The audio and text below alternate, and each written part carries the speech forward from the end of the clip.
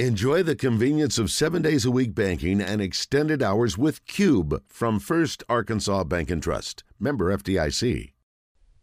Bart Reid's player profile and scouting report is brought to you by the Hoop 5 Basketball Academy. Hello, gentlemen. Good afternoon, Hello. Mr. Bart Reid. Good afternoon, Randy. How are you? Man, doing great. I love being able to. I've said it so many times. I just love being at a automobile dealership because I just love to go out and look at the vehicles. Kick tires. That's Kick all you tires. Like. You know, Bart, he There's doesn't nothing even like look a at new the car. vehicles. He doesn't even look at the vehicles. He just kicks the tires. That's all he does. you ever heard anybody doing that? No, but I can tell you there is no greater feeling than getting in a new car and getting that new car smell. Am I right, guys? Oh, it's very Absolutely. Nice. You bet. No doubt. Especially if you All kick right, the Bart. tires first. Yeah, I got to kick the tires. As usual, they're waiting on you by way of our Asher Wrecker Service Company. So here we go. Sparky says, what does Bart think keys to the game are? Also, is it more important to stop inside or stop the three-point shot? Whew. Well, all right, so the keys of the game are going to be defending the three-point line. So if you look at it, Arkansas is the top 20 in the country, holding teams to about 30% from the three-point line. So that's been a huge recipe for success no matter what team we're playing. It especially comes into play against UConn because they take about 24 to 25 a game. They went 10 for 22 against St. Mary's. But, guys, it's how they get them in such a hurry, and they can go on these huge 20-point runs by hitting 3 or 4 three-point shots. So certainly limiting three-point attempts, or certainly try to contest three-point attempts, every three-point attempt. And the big guy from UConn, he might be the most unique guard in defending that we have seen all year. He is so skilled with footwork.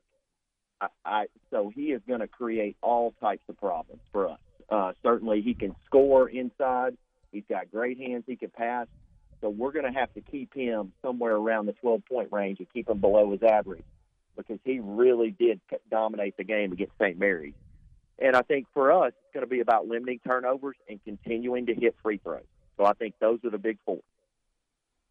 Well, speaking of Sanogo, the one thing that impressed me the other night watching him against St. Mary's is he can spin left, he can spin right. He'll use that little drop step and then spin, but he can go either direction, which I'm not sure Oscar Sheboy knows what his left is, and that's no disregard or disrespect to Sheboy. But Sanogo presents, as you said, a little different challenge. He is so mobile inside. So, Randy, does he remind you of a young Hakeem Olajuwon because he moves like it? He's almost got that soccer feel to him. So Sanogo is definitely, man, I was so impressed with him. And he's big and strong. So he's got that body that can push around and kind of get to that low post position, even if we deny him that at the start, which the Mitchell twins have been really good at doing that this year. So that's going to be a huge matchup to look at. Randy, it's hard to say that inside or outside, but I will say this. I think you would rather Sanogo get 25 than have them make 13 three-point shots, because then I think you're in trouble. So I think defending the three-point line becomes the most important aspect for the Arkansas Razorbacks. Interesting. Now, Bart, one of the interesting twists that has occurred in the first two games, Iona and St. Mary's, for Connecticut, has been they are, or have been at least, a second-half team. You were talking about denying that three-pointer. Well, Hawkins came out to begin the second half, and he drilled, I think it was 4 in a row beyond the three-point line. All of a sudden, the game was just blown wide open. So, I mean, is this a case where you just hope Devo can stick with him, and then if you need to, then you spend 20 fouls between the Mitchell twins and maybe Jalen Graham and Kamani Johnson and trying to control the inside with Sanogo? I mean, this really is a unique aspect. It's a lot like playing Alabama. If you want to slough off on the three-point shooters, they'll kill you. If you want to jump up on them, they'll put it on the floor, drive it around you, or they'll manage to find Oglesby, whoever it is, down inside the lane. So, I mean, it's kind of a two-headed monster, and it's almost like you said, is it better to give Sanogo 25 points, but then you shut down Hawkins, Newton, and the rest of the game? So I think you'll see, Randy, it's a good point. I think you'll see a lot of that because Hawkins, for a sophomore, has a sweet stroke. But, guys, they had 3 players with over 100 three-point attempts throughout the year. That's a lot of three-point shots taken. So it's not just Hawkins. They've got Tristan Newton that can get hot. He does a little bit of everything. So you have to stay glued to your man. There's no letdown. So St. Mary's had a little bit of letdown in the second half where they kind of relaxed a little bit and they made them pay in a hurry. And that's what I'm talking about, how fast they can shoot three-point shots and put points up. I think you'll see limited help from players like Devo and Anthony Black with their matchups. They're going to stay glued to their man. They're going to let them take 3 mid-range shots. I think they're going to run them off the line, contest every three-point shot, let them take the mid-range, and stay glued to Sanogo and give him none of the driving kick or driving lob for a slam dunk. So I think they're going to give up some mid-range buckets and certainly try to run them off the line and contest. Randy, they'll contest every three-point shot. All right, let's talk to Jerome. Jerome, good afternoon. You got a question or comment for Bart? Yeah, hey, Bart, I was wondering if you had a feeling as far as who you think going to come back next year. Woo. Well, I tell you what, Jerome, that's it could change I think between now and the end of every the year. day. It could change by how things go in the next 4 games, don't you think, Bart? Or 1 game or 2 games or however many they play? Could it change? I do you think it's already determined? I think it can change. I think you'll get some fluctuation. I think the big one coming back, I think Trayvon Brazile, the injury is causing him to come back. And I think all things being equal, he was our overall best player at the start of the year. I think he was emphatically gone had he stayed healthy. So that's a big one. I think Jordan Walsh comes back. Who you're looking at is Anthony Black and Devo Davis. I can tell you, Jerome, from talking to NBA executives, they love Devo Davis for his defensive ability on the court. I love Devo. Now, I wanted to get back to the question I asked Rick yesterday, if you don't mind, because Rick answered it, but he didn't answer it the way that I intended to ask it.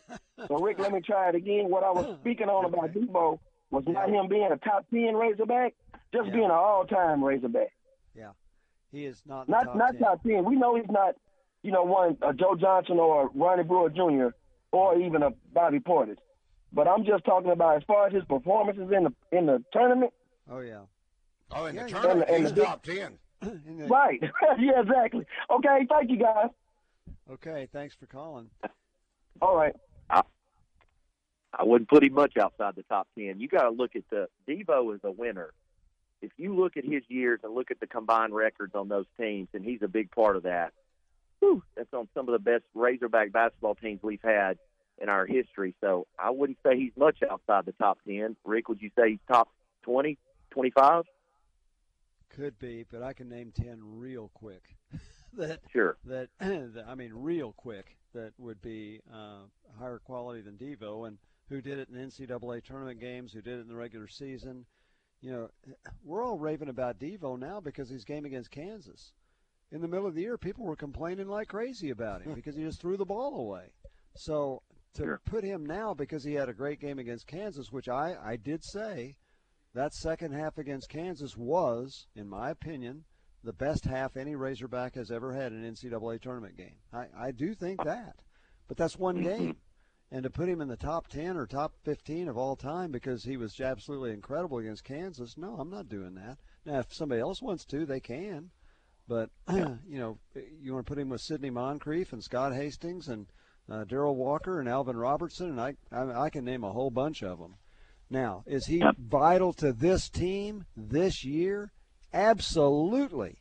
Would they be where they are right now without Devo Davis? No way. This guy is the heart of this team. Yep. He is the heart heart and soul of rock and roll. All right, hang tight. Bart, we've got to Yes, sir. step aside for a moment. Bart Reid, Pure Sweat basketball skills, thanks to HoopFi. Rick Schaefer. I'm Randy Rainwater, Drive Time Sports. Welcome back to Drive Time Sports here on the Buzz Radio Network. For Rick Schaefer, I'm Randy Rainwater. Did you kick some tires, Randy? Yeah, a moment right. there. Hey, Bart, let me just say also what I just said. Yeah. I do think we tend to so emphasize the present that we forget a lot of the things that have happened. And I love Devo Davis. And I meant what I said. His half against Kansas, we have never seen a half like that in an NCAA game. But, that doesn't, and I guess I'm last night Shohei Ohtani strikes out Mike Trout. What a great so moment. Japan wins one game, right?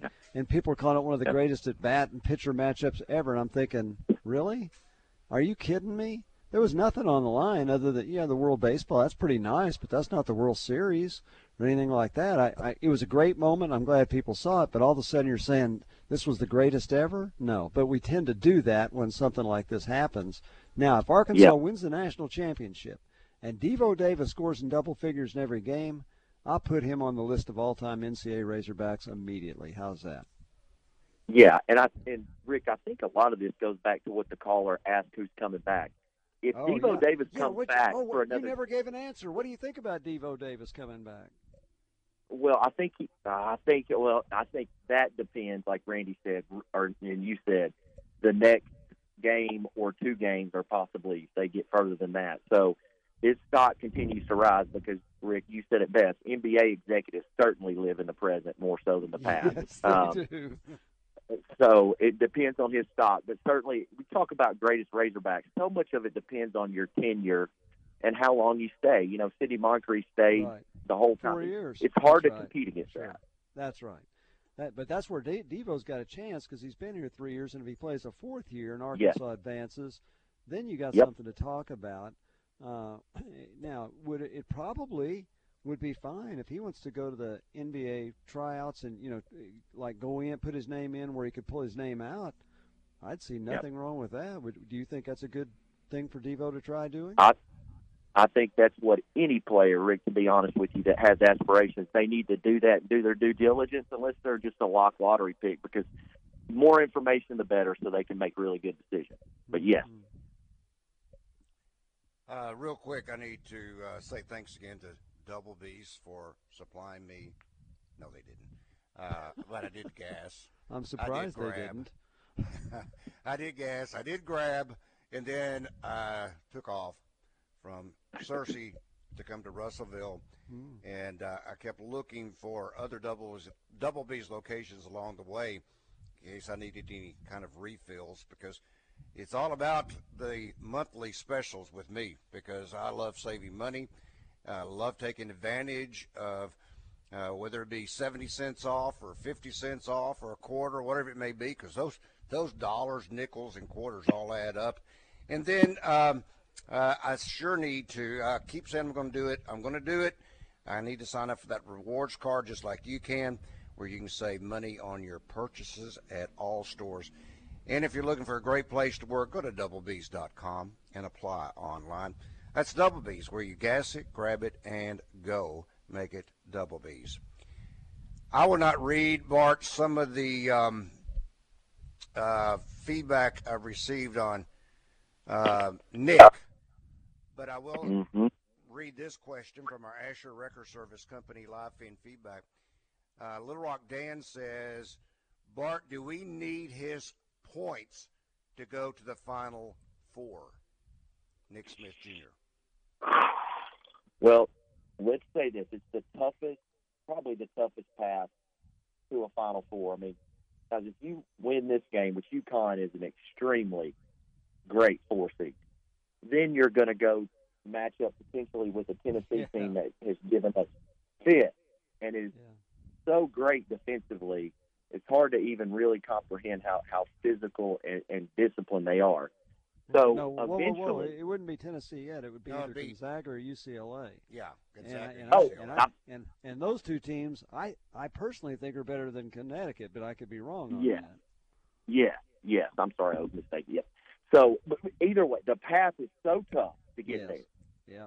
You have this situation where every time Nick, and this is any big player that's averaging a certain amount of points or has a significant role in the offense, you're putting a lot of pressure on other players. Ricky Council has stepped up as big as any player I have seen in a long time in terms of just concentration and going up and knocking down big free throws. Yes. But we've seen the Razorback team miss those. So certainly I think to make it to the Final Four, you need some type of production from Nick Smith Jr. If not on the offensive end, guys, I was more disappointed on his defensive effort than I was his offensive effort. He got beat several times from overplaying and stopping a middle drive and gave up baseline and gave up silly fouls on a couple of and ones. So I was more disappointed in that. So you need production from Nick Smith Jr. on the offense or defensive end. All right, let's talk with Greg. He has been holding, we hope, patiently. Right there. Rick, Randy, I appreciate you guys taking my call. Yes, sir. Yeah, you guys kind of got my earlier question at the beginning, but I'm, I know it's an inside-out game, and, Sunogo is a beast. I agree. I think we need to run them off the three-point line, but Bart, how would you handle Sunogo defensively? I mean, are we gonna man this guy up, or we're gonna dip down and try to double team him for a second or two? How you gonna handle this big man down low and hopefully limit him to under 30 points and run these guys off the 3-point line, because I think we can still win. If we don't get a bunch of threes from him. But how do you handle this man? One-on-one or dip down a double team for a moment or two? How would you handle that, Bart? Yeah, well, certainly I think what Coach Musselman's going to do, since an NBA guy, he's going to do what St. Mary's did not, and he's going to wall up. And he's basically going to take away Sunogo from getting to the middle. Post guys like that, when they get into the middle, it causes all types of problems. So they're going to wall up, get on his top side, pushing more baseline. Greg, it's a great question. So a dig down is where a guard would double team, do a quick double team when the entry pass goes in the post. UConn is so great shooting the basketball. I don't know how much you can dig down to do that. But certainly there are going to be matchups where when it goes in the post, you will get a quick double team, dig down, either from a not hot hand or maybe from a nail from a help side defender, 3 or 4 spot. But I think he'll do a little bit of that and certainly be big, and they will try not to commit fouls unless they really just want to slow him down. Then you might see him take some fouls and put him on the free throw line. Well, Bart, that brings up an interesting question, at least to me it does. Might we see a little bit more zone out of Arkansas than certainly what we've seen? I mean, what you basically described a moment ago is putting up a wall. Well, it's kind of hard to put up a wall in the man-to-man unless you just, like you say, you switch off and you got a couple of guys that are there to prevent that drive. So might we see a little bit more zone out of Arkansas than usual? Hey, Bart, before you answer that, do you think we should turn the laugh track on? Arkansas they never play zone. You think I was trying to be nice and say a little bit. You're trying to talk them into it. They don't do it. It's a great question. He has played zone. I remember him playing zone. Yeah. I can't tell you what game it was. 2 or 3 minutes? Yeah, okay. Yeah. Zone is like his substitution. I think when the pressure's on, you can bank that Coach Musselman is going to stick to that man-to-man. Now, there's been times, guys, where we played an NCAA tournament, I thought we should have played zone a couple of times, especially against some teams that are not shooting the ball well, because we play a really great kind of matchup zone. We've looked good when we select the times we have. I think so, too. Run it. Yep. So, but it just leaves so many holes on the perimeter that it really stretches the guys, and Coach Musselman thinks it's too hard to rebound out of the zone, and that's the one drawback that I know he does not like. So against this team with Sunogo, you better get every rebound. Okay. Forget I asked the question. I really didn't want to know. Okay. Savage, real quick, you got about 10 seconds to answer this, Bart. Does UConn play zone or man-to-man? Man-to-man. Yeah, you might see a little bit of both against us. All right, we're bringing back Bart tomorrow for an encore presentation before the Arkansas-UConn game. All right, Bart. Stop by Thanks Hennard to Foothills Bob. Equipment in Searcy Thanks, and guys. check